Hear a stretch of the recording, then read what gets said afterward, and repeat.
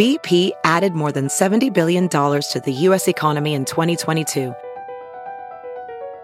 Investments like acquiring America's largest biogas producer, Archaea Energy, and starting up new infrastructure in the Gulf of Mexico. It's and, not or. See what doing both means for energy nationwide at bp.com/investing in America.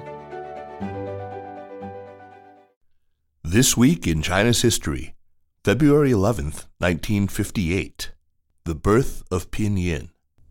Written by James Carter, published in the China Project. Read for you by Kaiser Guo. When Mao Zedong proclaimed the founding of the People's Republic in 1949, it was a revolutionary moment. Over the next decades, patterns of governance, social hierarchy, landholding, and almost every other facet of life was changed, down to the language.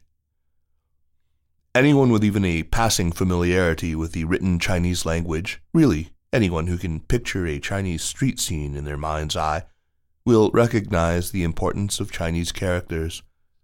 Often intimidating to learners, characters define not only the language's writing system but are essential aspects of design and aesthetics in China. But they are also notoriously difficult, at the very least time-consuming, to learn. Educator and linguist David Moser has described, in a Festschrift celebrating the career of legendary scholar John DeFrancis, characters as beautiful, complex, mysterious, but ridiculous. Besides rising to the rarefied air of appearing on the CCTV Spring Festival Gala, Moser has made a career of learning and teaching the Chinese language, and among other things, he points to the challenges of a mostly non-phonetic writing system. There is simply no way to learn Chinese characters other than memorizing them, and no other reliable way to know the meaning or pronunciation of a character. Whether or not characters are an obstacle to literacy remains the subject of vigorous debate, but the terms of the debate are easily grasped. Basic literacy in Chinese requires memorizing thousands of characters in thousands of combinations.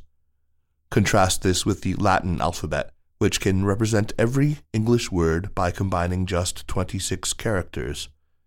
When Mao came to power, as the head of the Communist Party and founder of the People's Republic, one of his first priorities was an overhaul of the writing system in China, simplifying, and maybe replacing, the characters that had been the backbone of the written language for millennia. But for communists, centuries of history and tradition were bugs, not features. With the stated goal of increasing literacy and promoting education, on February 11, 1958, the PRC introduced a new system for rendering the Chinese language, using not characters, but the Latin alphabet, Hanyu pinyin. The need for romanization, or at least for some sort of phonetic representation of the language, is easily demonstrated.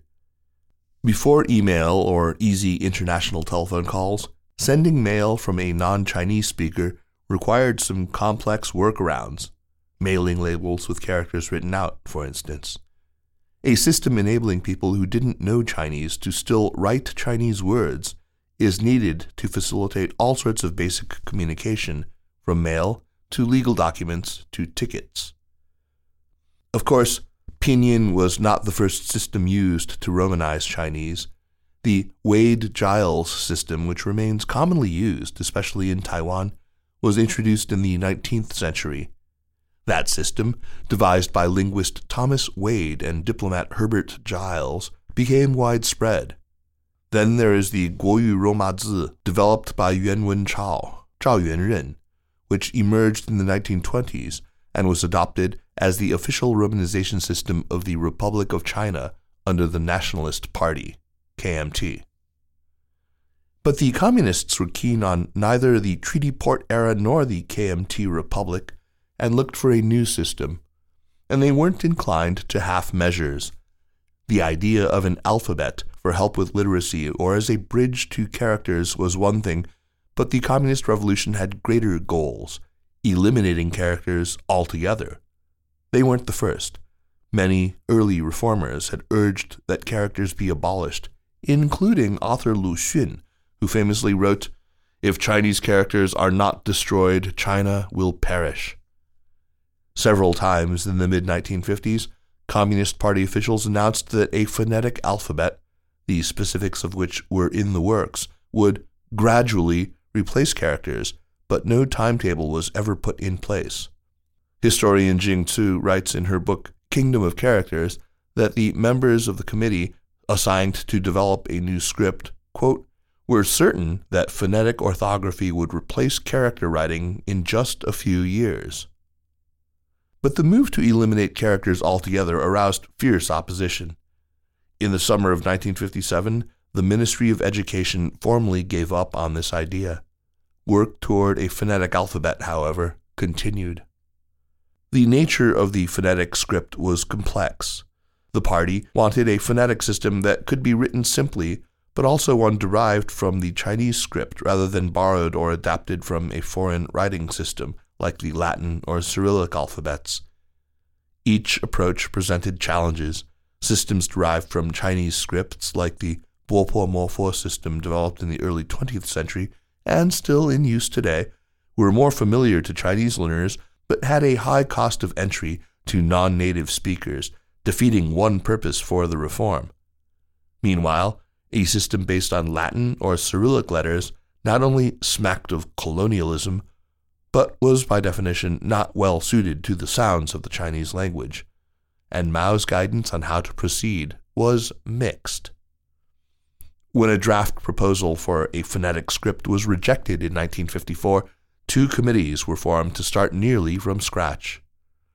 Zhou Youguang, who died at the age of 111 in 2017 and is commonly celebrated as the creator of pinyin, was an important member of these committees.